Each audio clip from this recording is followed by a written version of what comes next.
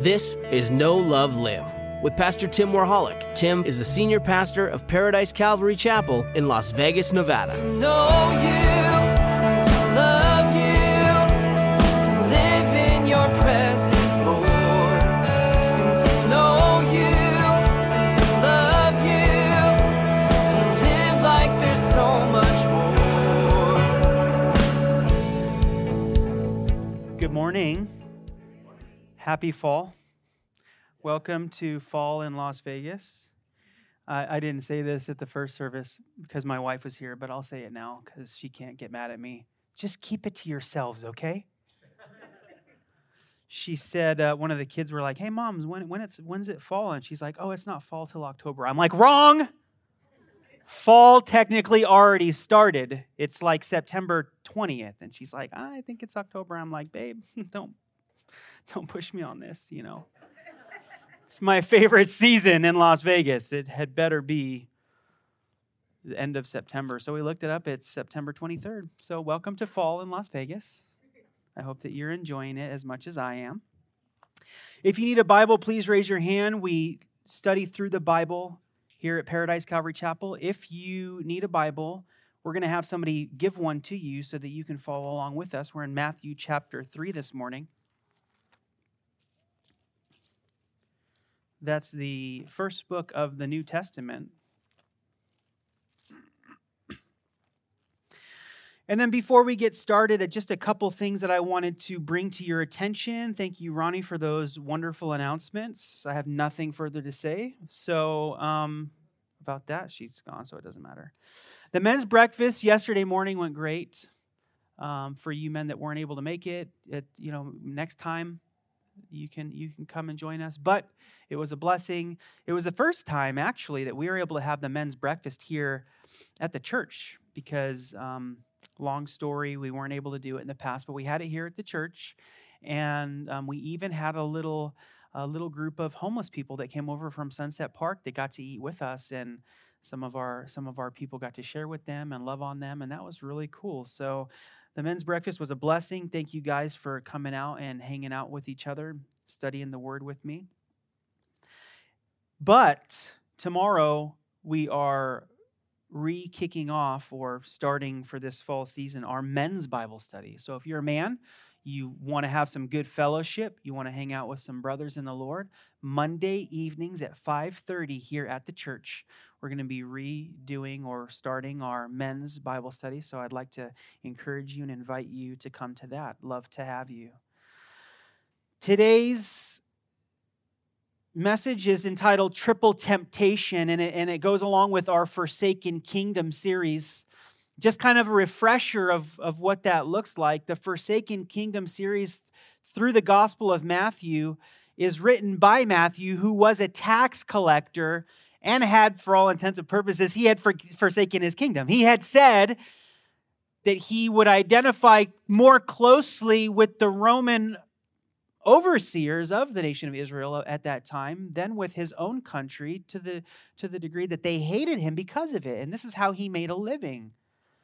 But he saw the bigger picture in meeting somebody, Jesus Christ, the Son of God, and realizing that it wasn't about the kingdom of Israel. It wasn't about the kingdom of Rome, but it was about the kingdom of God.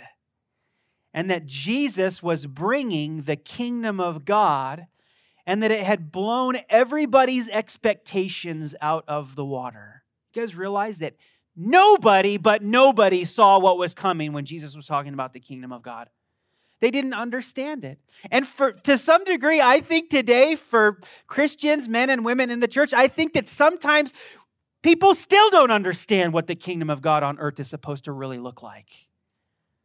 I'm not into having arguments about why certain countries aren't in the Bible in eschatology, end times prophecies, or discussions. Do you know why? Because it doesn't matter. The point is, none of those countries in the world are as important as the kingdom of God coming from heaven to earth. The Son of God presenting to us his desire not just to be part of God's family, adopted as orphans, but to be citizens in his kingdom.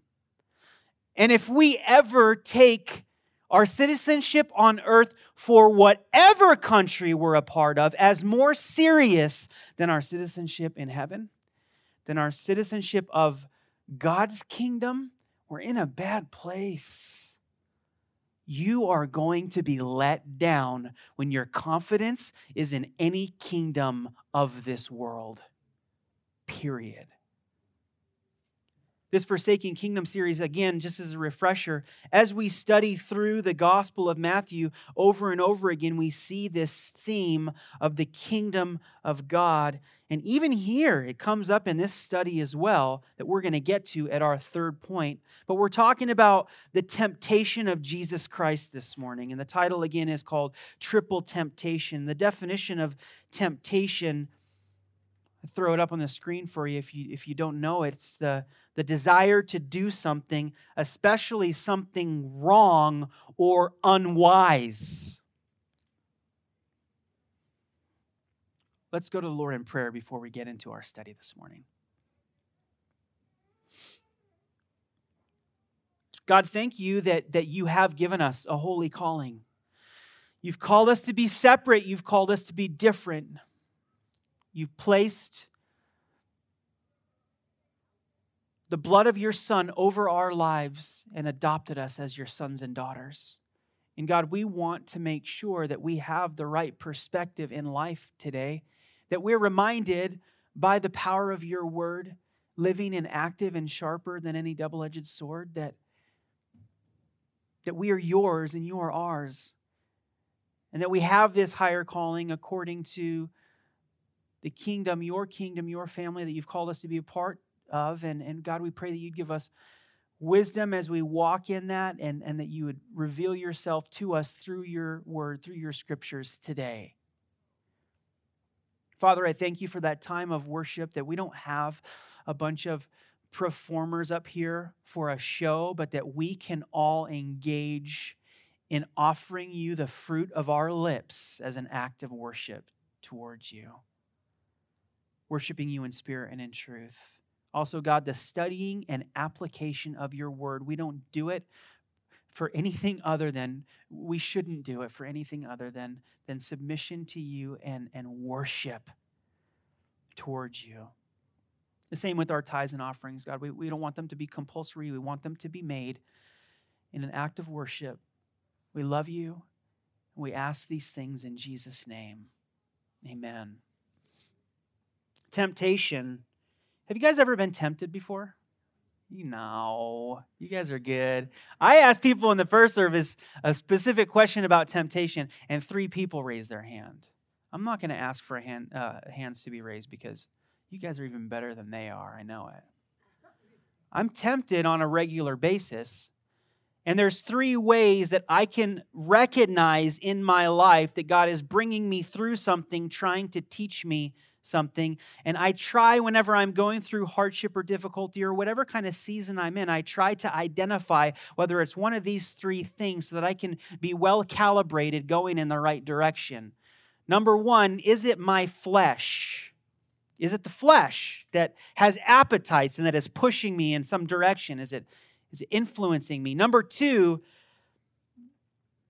is it God disciplining me? Is it Him testing me? Not because He doesn't know where I stand on certain issues, but because He needs me to know where I really stand on certain issues. I say things or I do things that may be contrary to what I say I really believe, and then God brings me into a place of like, no, this is who you really are, Tim. And then also we go through spiritual warfare, which I would like to say, and I've defined kind of for us as otherworldly influence. The prince of the power of the air. There's these influences in our life, and we've talked about how the things that you let into your head, the things that you listen to, the things that you watch, the things that you give yourself over to influence you in a certain direction. And sometimes it's not the Spirit of God influencing you in a direction, it's another kind of spirit that we need to be aware of. We can identify those 3 things. We're going to talk about 3 ways that Jesus was tempted this morning, and then we're going to also break those down and try to apply them to our own lives. But I wanted to share with you a story before we get into the Word. about my great time, my blessed time in Israel a couple weeks ago. Some people say I talk about it too much. I say, you don't talk about it enough. Maybe you should go to Israel. So, there's a sign-up sheet at the information station for you to come to Israel with us next year, because it's amazing. So I had a great day. It was a good day. And I was coming back to the hotel. We had been to the Jordan River. We had baptized people in our group. There was these other people that came from another group that said, hey, we're on a tour group, but we don't have any pastors and we want to get baptized. Would you guys baptize? We just saw God doing incredible things, and it was an awesome time. And we get back to the hotel and kind of just excited about what God had done that day. And I'm walking up to my room and I walk over to the elevator and I go to push the button for the elevator. And some guy grabs my finger and squeezes it. And I looked at him and he's still holding on to my finger. And he had a name tag on. He was with a different tour company. I didn't know who he was. But he had a name tag on. And I said, Gary, get your hands off of me. Gary, get your hands off of me. Why are you holding on to my finger? I was tempted. He was pushing my buttons, and all I was trying to do was push a button. And he said, I already pushed the button, and we're waiting for the elevator. We don't need anybody else coming up here and pushing the button. And then it ran through my head. I thought, oh, how quickly the enemy wants to take something that God was doing good and tempt you to respond in the flesh and to do something evil. And the door opened, and Gary and his wife got in the elevator. And I thought to myself, maybe I should wait for the next elevator. But if you know me at all, I said, no. I'm getting in this. And I got in, and I pressed him up against the wall, flexed on him. No, I'm just kidding. I didn't. I just got in the elevator, but we were standing next to each other. And his wife was grumbling something under her breath, and we went up, and I got out, and I walked down to my room, and again, I was just thinking about how the enemy just wants friction, and he wants to rob the good things that God intends for us in life. We all go through seasons. It's very important for us to recognize those seasons that God is bringing us through so that we can really fully engage him in that season. And the enemy wants us to kind of check out. And God says, these are the things that I have for you. These are the ways that I want you to grow. This is how you can be connected to my body and serving in my body. And you're not even serving them, you're serving me so that you can receive and understand what abundance of life looks like. And the enemy comes in and tries to influence us in a different direction. And then the next day, the morning, 6 o'clock, I went down for breakfast to get my morning coffee. And I got in the elevator, went down, walked out to go toward the restaurant. I step out, and who's trying to get in the elevator? Gary. I said, Gary, good morning. How are you doing? How'd you sleep? He said, good. And I just wanted to apologize about what happened yesterday. People were pushing me around all day. I was in a bad mood, and I'm sorry that happened. I said, you know what? Don't worry about it. I get it. I hope that you have a blessed day and that wherever you guys are going next, that it's awesome. He said, thanks. You too. And I just thought how sweet it is, how good it is when brethren dwell together in unity. But what the enemy tries to come and do, he tries to create disunity among the brethren, among the sistren. He tries to pit us against each other. And Jesus himself said, there's one thing special about you guys that I'm calling you to, John chapter 15, that they will know you by. What did Jesus say? They will know you by what, church? Your love for one another. And how easy it is to lose sight of that divine command, calling of Jesus himself, to love each other no matter how we feel. Oh, because how I treat people should definitely be filtered through based on how I feel that day, right? No. It should be based on what I know, what I understand to be true. Jesus in Matthew chapter 3, starting in verse 13, we see, and I included this with the temptation because it does finish a chapter and start anew. But with the continuity and the flow, I think it's important to see the baptism of Jesus Christ and what its significance is into the temptation instead of taking a break between the two. So this is where we start in chapter 3, verse 13. Then Jesus came from Galilee to John at the Jordan to be baptized by him. You know, John the baptizer is baptizing people at the Jordan. He just rebuked the Pharisees and the Sadducees, you brood of vipers, who warns you to flee from the coming wrath. And then here we see, cut scene, Jesus is now coming to the Jordan to be baptized by him. And John tried to prevent him, saying, I need to be baptized by you. And are you coming to me? But Jesus answered and said to him, permit it to be so now, for thus it is fitting for us to fulfill all righteousness. Then he allowed him. Now, if you remember with me, just a few verses before how we finished last week, John the Baptizer just got done saying that the one who was coming after him, he wasn't even worthy to untie his sandal, and that he was going to baptize with the Holy Spirit and fire. And the next thing we see is Jesus Christ coming on scene to be baptized by him. And he says, no, I can't. There's no way that this is the way that it's supposed to be. I should be getting baptized by you. You and I both understand through scriptures that the John the Baptizer's baptism was a baptism of repentance. Repentance. And the question would be, what did Jesus have to repent of? Well, I'll tell you, spoiler alert, nothing. Jesus was sinless. He didn't have anything to repent of. But what Jesus said is, he says, so that it is fitting for us to fulfill all righteousness, I want to do this thing. See, Jesus didn't want anybody to have any ammunition against him by saying, you can't identify with me in my weaknesses because you didn't go through this thing that we all went through.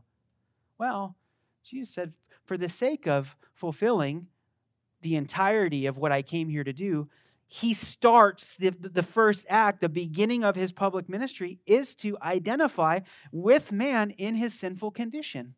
That's what they're doing there, right? They're confessing sin.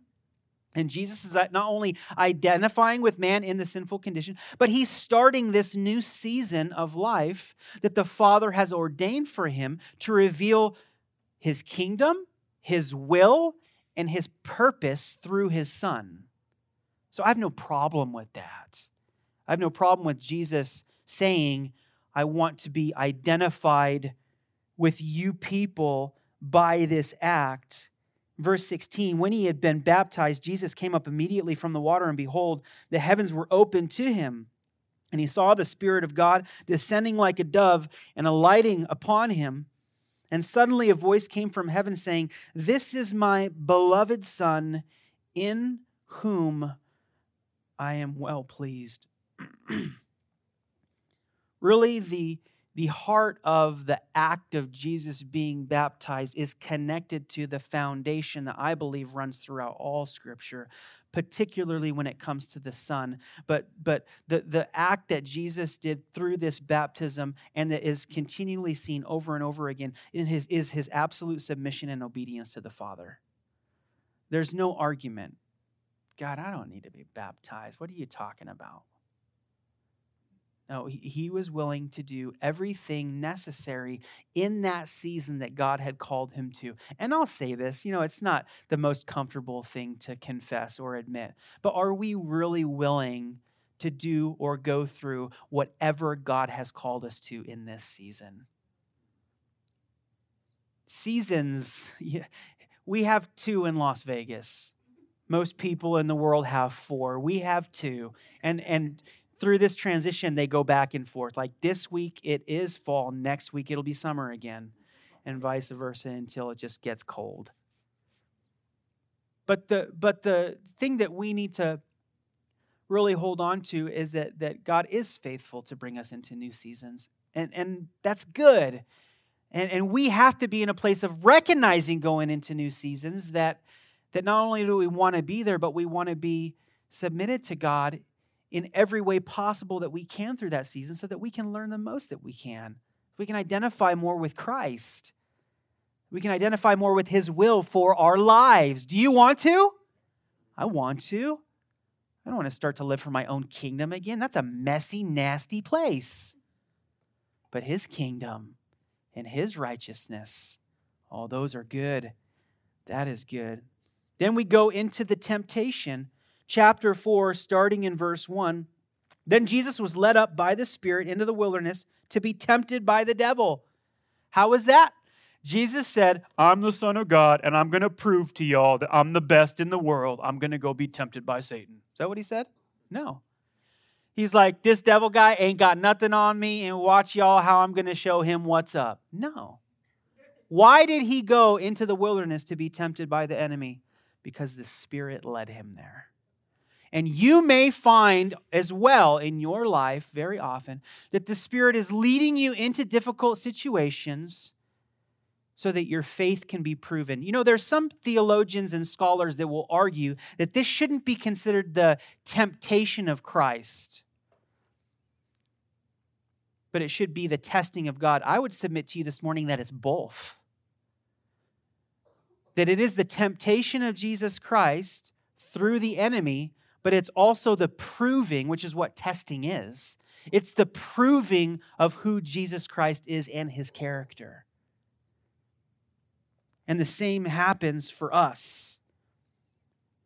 Jesus was led up by the Spirit in the wilderness to be tempted by the devil, and when he had fasted 40 days and 40 nights, afterward he was hungry. Now, I think it's interesting that the fact that he was in the wilderness for 40 days and 40 nights, kind of similar to, connected to the children of Israel in the Old Testament who wandered through the wilderness for how long, church? 40 years, and were tested before entering the promised land. And Hebrews said they could not enter into the rest of God because they rejected it. So we were down at the Jordan this trip in Israel. We didn't go to the Jordan River last year, but this year we wanted to make sure that we went down to the Jordan, and we drove past Jericho, and we went down to the Jordan in the area where John the Baptizer would have been, where Jesus would have been baptized, which is pretty cool. Now, it's not the same as it was thousands of years ago, but this is the area that Jesus was. And we walked down and we saw these people getting baptized in the Jordan. And along the banks of the Jordan, it was lush and green and beautiful. And you had all these people there, and it was a sight to behold. But then when you walk away, when you turn around and walk away and go back to where the tour buses were, there's a stark contrast to that beauty by the river. And you face yourself as you're walking. I was walking down toward the buses this way. And then right to my left, there's just a vast wilderness of nothing right there. And this is what I did for you guys because I love you. If you're not coming into Israel next year, I took a picture for you. And I took this picture to show you. In this picture, I'm walking back to the tour bus. And like I said, behind me is the River Jordan with the trees on its shore. And this is what Jesus would have seen as He was walking away. If you look up this way, that would be the direction where Jericho was. And that's the wilderness that He went into for 40 days and 40 nights. Can you read that sign? What does it say? Danger, mines. Do you know what that sign really says? It says, do not cross this point, because if you do, you can be blown to kingdom come. Literally. Because the conflict that happened between the nation of Israel and its neighbors has turned this wilderness into a no man's land. And it's interesting that we could say that Jesus, in going into the wilderness to be tempted, was literally going into a minefield. He was going in to be challenged in 3 ways that we're going to look at this morning, and that we can identify 3 ways that we are tempted and challenged in our lives today as well. Number 1, after fasting for 40 days, he was hungry. If you don't know this, you can fast for a long time. You can't go without water for a long time. So Jesus had no food for 40 days. Some people say it's supernatural. There have been cases documented where people can do this and live without food. It's absolutely possible. You can't live without water. You can't live without air, but you can live without food. Some of you may think, oh, no, you can't. Now, I asked for hands to raise in the first service. I'm not going to ask you to. Just think, how many of you have fasted for 1 day before, 24 hours? How many of you have fasted for 2 days? How many of you fasted for 3 days? How many of you have fasted for a week? Well, you know that if you fasted for anything longer than 3 days, and this comes from personal experience as well, I'll tell you, I just lost my treasure in heaven to illustrate this for you, that after 3 days, you kind of start to lose hunger. Well, you do lose the sense of hunger. You're not hungry anymore. And you just kind of, you're okay, you can eat, you don't have to, it's not that big of a deal. But as the time goes by, when you start to get to whatever the point is for your body, 40 days or right in that range, that vicinity, the time that, or the point where your body starts to tell you that it's hungry is the point where your body's starting to shut down because it's starving to death. So notice this, your body's smart and it's like, this is your last chance, bro. This is your last chance, lady. You better eat something. We're running on critical right now. And keep that in mind as the first temptation comes from the enemy, it's in the weakest point that Jesus can be in that moment. And it's in that weakest point as well that we need to be able to identify when the enemy's trying to come in and mess stuff up, because he always seems to be right on cue. He does. And he doesn't come against you in things that don't matter to you, right? He doesn't. He doesn't say, hey, what about this? What about that? And you're like, who cares about those things? I never cared about those things. He knows the things that he can press. He knows that you don't like it when strangers grab your finger and clench it and don't let go. He knows that. So he's going to wait for the perfect time to do it, to see if he can get a reaction, to see if the temptation will have any effect on you. Now, number one, when the tempter came to him, he said, if you are the Son of God, command that these stones become bread. But he answered and said, it is written, man shall not live by bread alone, but by every word that proceeds from the mouth of God. Jesus was tempted in one of the most simple temptations that we can even experience today. Okay, maybe you're not going to go to the degree of 40 days, but you can do a meal. You can do a day or 2 or 3. And you tell me how easy it is to deny the flesh its appetite. You tell me. When was the last time you fasted? Was it easy? You know, they didn't come up with the word hangry for no reason. The word hangry is your flesh telling you that you had better do what it says, otherwise it's going to change your whole perspective on what the day looks like. Isn't that interesting? It's your flesh dictating to you that if you don't do what it says, then you're going to be in trouble. And you can even apologize for it. Listen, you know it too. You can apologize for it and people will understand you. Like, I'm sorry, I'm just hangry. I get it, brother. I get it. Just go have a taco real quick. You'll be fine. No, listen. The easiest way, people ask me, how do I crucify the flesh? One of the easiest ways to exercise crucifying the flesh is to fast from a meal or two. And instead of stuffing your face with tacos, spend some time in prayer, meditation, reading the word, seeking the Lord. And don't allow the flesh to change your perspective in what that day would look like. Allow the Spirit in crucifying the flesh to give you clarity in things that the Lord may be leading you in. And if you don't think or believe that that's a spiritual truth that's very profound at its core, just go ahead and try it. Because it's very simple. It's very easy. And we don't even have to. I was talking to a brother once who was fasting, and I asked him the wrong question. I said, what are you fasting for? But it was the right question because he gave me insight that I've carried with me to this day. He said, I'm not fasting for anything. I'm fasting to let my flesh know who's in charge. I'm not seeking God for, God, I need an answer in this thing. I need help in this way, and I need that for this, and I ask for this. He said, I'm just doing it to let the flesh know that it doesn't control me, it's not in charge of me, and that I'm the one that tells it what to do. You know, one of the verses in the New Testament that I so can identify with in our current world, and especially in the United States, their gods are their bellies. What is my belly telling me to do? What do I want to eat today? How do I get some kind of consumer satisfaction? It's easy. Crucify the flesh. Deny the flesh. And you know as well as I do, it may not be food. It could be the pleasures of the flesh.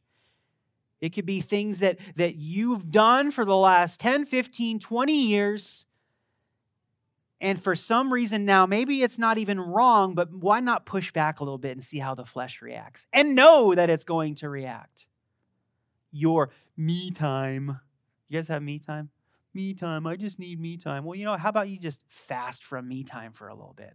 That TV show, that video game, whatever it is, let the flesh know, whatever comfort that it brings you, that it's not in charge. Jesus denied the temptation, and his response was, according to the word of God, it is written, man shall not live by bread alone, but by every word that proceeds from the mouth of God. What's more important, and I wish I could have this perspective more than I really do, if I'm honest with you. I wish I can have the perspective more that what God has to speak today is more important to me than what I put in my mouth. Because that's what Jesus is saying. He's saying, I'm not looking necessarily for some kind of sustenance or satisfaction in what I can eat, but I'm so hearing from my Father what he has for me today. And then it makes sense later when Jesus says, I don't say things that I think up. I don't speak things to you that's my opinion. The only things I say to you is what the Father has told me to say to you.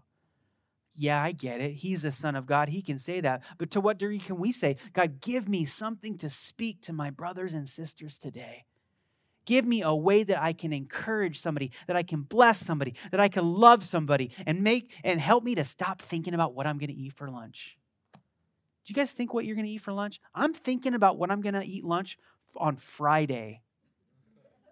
And the only reason that I'm thinking about what I'm going to eat for lunch on Sunday, is because I've already planned out Monday through Thursday. I like to eat.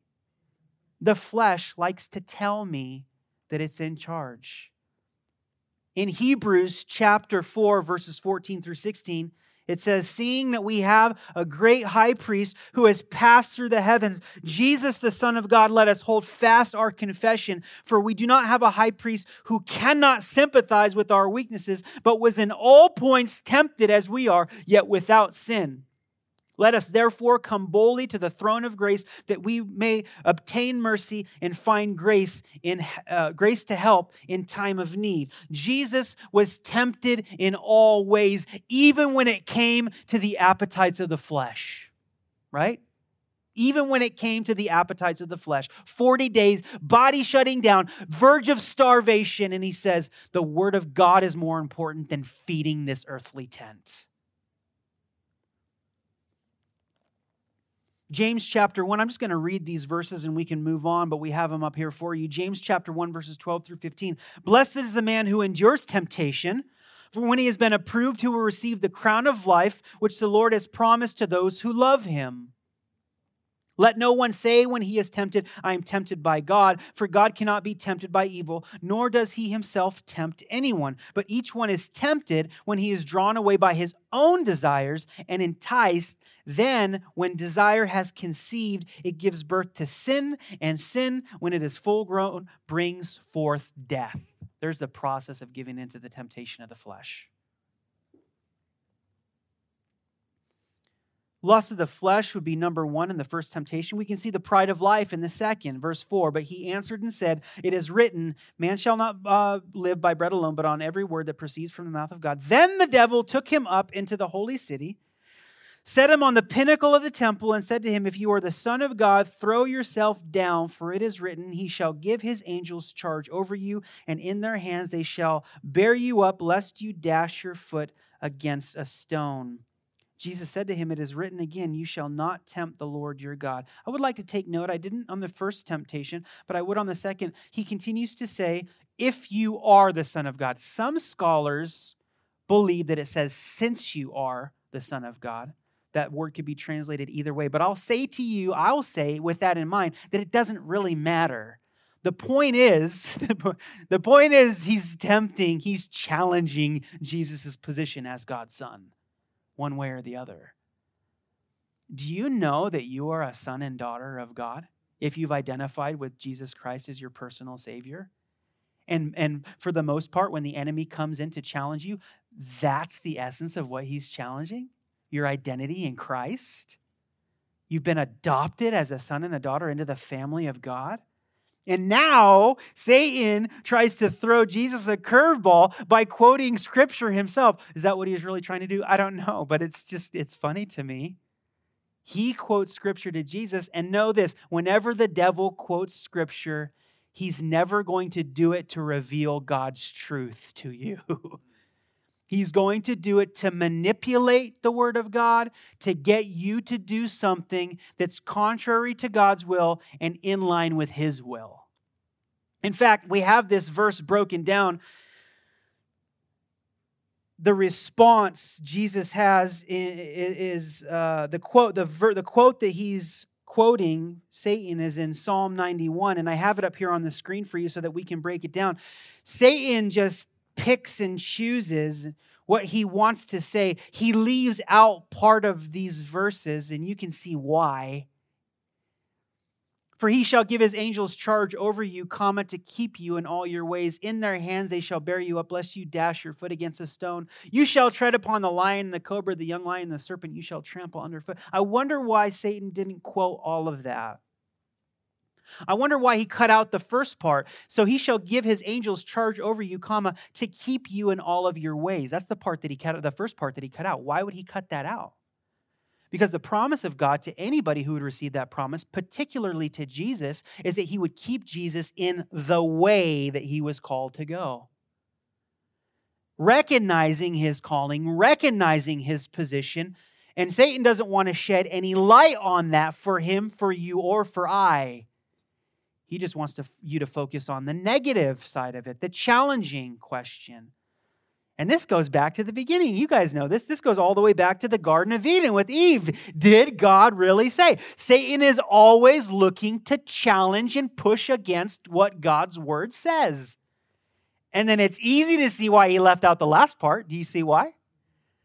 It's easy to see why he said, you shall tread upon the lion and the cobra, the young lion and the serpent, you shall trample underfoot. What are two ways that Jesus is described in the scripture? Two characters that he can be connected to. The lion who seeks to devour. Behold, the lion, Satan, goes around the whole world seeking whom he can devour. And the serpent, Revelation says that serpent, that dragon of old. What's going to happen to him? You guys know what's going to happen to the serpent? You're going to trample underfoot. It's not a good thing to remind somebody of. If Satan's bringing a verse to you, he's not going to remind you the promises of God that come against him when he's trying to twist the truth of God to get you to do something in temptation that you shouldn't be doing. Jesus' response is with the word of God in truth. He doesn't even challenge the fact that he misquotes the verse, but he said to him, it is written again, you shall not tempt the Lord your God. When it comes to temptation, I think you and I understand what temptation towards God looks like for us is us challenging God's position towards us. That's what temptation looks like. In fact, we saw it with the children of Israel in the desert when they're going through the wilderness. They're crying out, oh God, you brought us away from Egypt out here in the desert to kill us, to die. Can anybody identify with that statement? Have you ever said that to God before? I've said it. God, you truly, on the mission field in Eastern Europe for 10 years, God, you truly brought me out here to kill me. Thanks a lot. And what am I doing? What am I doing? I'm challenging what he said his perfect will was for me. What happened when they challenged him in the desert and said to him, you brought us out here to die, and they tempted him to respond? What did he do? He sent snakes into the camp. The serpent, the deceiver, they were tricked. And he says, if this is what you sown, this is what you're going to reap. If you want to give yourself over to temptation, not trusting what my perfect will is for you, and here's the authority that you want to be under. But the story doesn't end there. Thank God.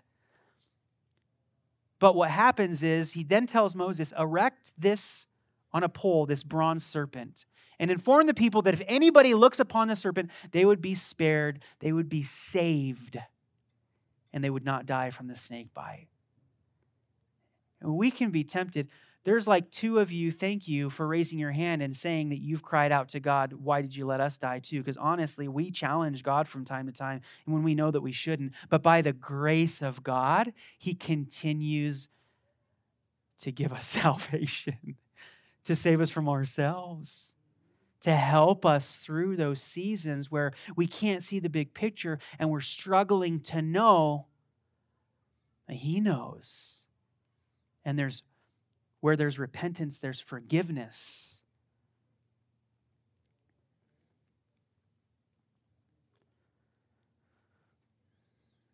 It is written again, you shall not tempt the Lord your God. Verse 8, again, the devil took him up on an exceedingly high mountain and showed him all the kingdoms of the world and their glory.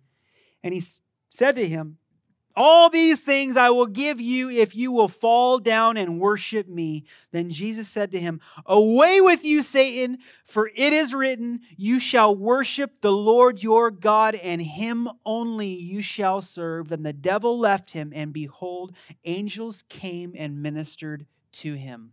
Now, that last temptation might be a little obscure, but I'd like to bring some light to it. Take it at face value as we can see. Basically, we are tying into our Forsaking Kingdom series right here, right? We're talking about the kingdom of God. We're talking about the difference between our kingdoms, my own personal kingdom, God's kingdom, my will, God's will. How do I work through that? How do I identify what is God bringing me through something and what's the flesh trying to hold me back from God? All of those things that we've been talking about in our Forsaken Kingdom series. But this is what I'd like to submit to you. Satan is saying to Jesus. Satan is, in essence, saying, I'm going to give you a shortcut to inherit the kingdom without having to go through all the things that you know you're going to have to go through to get there. You're not going to have to suffer. You're not going to have to be rejected. You're not going to have to lose all your friends. You're not going to have to be tortured. You're not going to have to be beaten. You're not going to have to carry a cross bleeding to death. I offer you now the kingdoms of this world. You can forego the plan of God, and I will give you the thing that you're meant to have, the kingdom, apart from all the suffering. That's what he was offering him. And even Jesus, we can see in his humanity to some degree, desired that, right? In the Garden of Gethsemane, before he goes to the cross, he's weeping. He's saying, Father, if there's any other way, there's not any other way. Jesus learned obedience, and he went through the whole process not willing to take any shortcuts for his own benefit. And sometimes I'm challenged in the same way. Tim, you can get to here quicker. You can cut this. You can do that. You can manipulate this. You can work this out so you don't have to go through the amount of suffering that God wants you to go through. All you have to do is forsake his will for a little bit. But no, forsaking for a little bit is a turning away from entirely. Don't buy into the lies of the enemy. Don't buy into the temptation of trying to forego the suffering to get to a place where you think that you want to be, when in reality, it was nothing. It looked nothing like that anyway. Like Jesus would give all that up for a temporary kingdom? right? That was only in that time-space continuum compartment, and instead he gave it up for the glory of eternity, starting at that point, and all the people that would be ushered in through that process, you and I included, sitting here this morning. Because he says, I'm not going to take any shortcuts. I'm not giving into the temptation of the enemy. I'm standing on the word of God. And you could be confident in standing in God's word that he's going to allow and determine the best for you in your life as you do. And when we give ourselves over to temptations, we thwart that plan to one degree or another. In God's faithfulness and his grace, he moves us along, but we do make mistakes. 1 Corinthians chapter 10, verses 13 through 14. No temptation has overtaken you except such as is common to man, but God is faithful, who will not allow you to be tempted beyond what you are able, but with the temptation will also make the way of escape, that you may be able to bear it. Therefore, my beloved, flee from idolatry. One of the most misquoted verses in Corinthians. Well, God said that he's not going to tempt you with more than you're able to bear. No, that's not what the verse says. Actually, the verse says that he is going to tempt you, or not God himself, but the enemy will tempt you with more than what you're able to bear. But God will give you a way of escape. He'll give you the provision that you need. And it's exactly what we see in this case with Jesus as well. Right after Jesus resists the devil, what does the devil do when Jesus resists him? He flees from him. That sounds familiar. Resist the devil, he'll flee from you. And then the divine provision from God in verse 11, then the devil left him, and behold, angels came and ministered to him. He's going to take care of us. But let's not be ignorant, friends, church, brothers and sisters. Let's not be ignorant. We're not looking for the devil under every rock, but we are wise to his schemes. We are aware. And then we can go back and we can look again. Is this my flesh that needs to be crucified? Is this the Lord that's trying to teach me a lesson? Is it the enemy trying to tempt me and influence me in the wrong direction? As you go through life on a daily basis, you can break it down to one of those three things. And maybe you're just in a good season and you don't know because you're being blessed right now. Good. But the next time it comes up, be ready to answer those questions. Number one, in closing, let's just go through these one last time. There's three kinds or types of temptation. Number one is the temptation of the flesh. And I want to encourage you, if you're a note taker, to jot down a few of these that you know, and maybe your wife knows or somebody close to you, but I want you to jot them down and meditate on them today. What are some of the things that for you are a temptation of the flesh? Interestingly enough, since a few weeks ago, I see a lot of guys at second service that are not here at church. I wonder why. Anybody smell what I'm cooking? There's football season. You know, my team plays. Hey, whatever. I'm not trying to pick on you. I'm just saying, what's the temptation of the flesh? Okay, that's the Holy Spirit, not me. Did you deal with it? Number two, what's a temptation? The temptation to challenge God in the season that you're in. God, you didn't know what was going to happen. You didn't know God knew what he was doing. Don't be dumb. God knew what he was doing. God knows where you're at. He knows you better than you know yourself, and he brings you through things to show you who you really are. The proving. Number three, it's a temptation through evil influence. This is one of those things like if you have kids that you say, hey kids, trust me, don't do this because this is what's going to happen if you do. You know, and your kids are like, I'll show my mom. I do whatever I want. I'm 3. I do what I want. See, Mom, that's not going to happen to me. Oh, man, it happened. My mom knows things. The same way for us, know this, that what you allow into your sphere of influence is going to affect you. The things that you listen to are going to affect you. The things that you watch are going to affect you. The things that you read are going to affect you. They're going to influence you in a direction that you have to take a hold of and say, I'm not going to allow this to have any more influence in my life. Amen?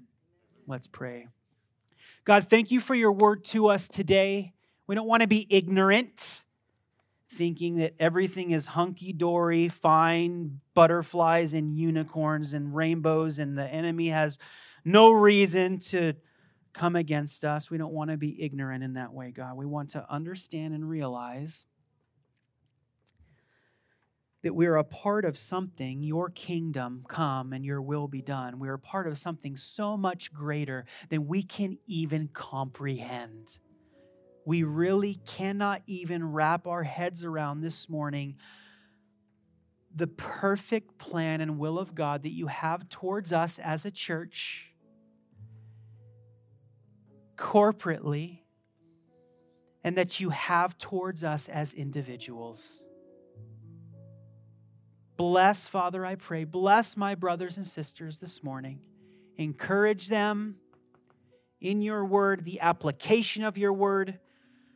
Bless the food that we're about to partake in, the love feast that we're going to have. Father, thank you for those brothers and sisters who have, at expense to themselves, whether it be time, financial, or whatnot, have brought food to break bread with their brothers and sisters here at church this morning. God, bless them. Bless our fellowship together, we pray, in Jesus' precious name. Amen.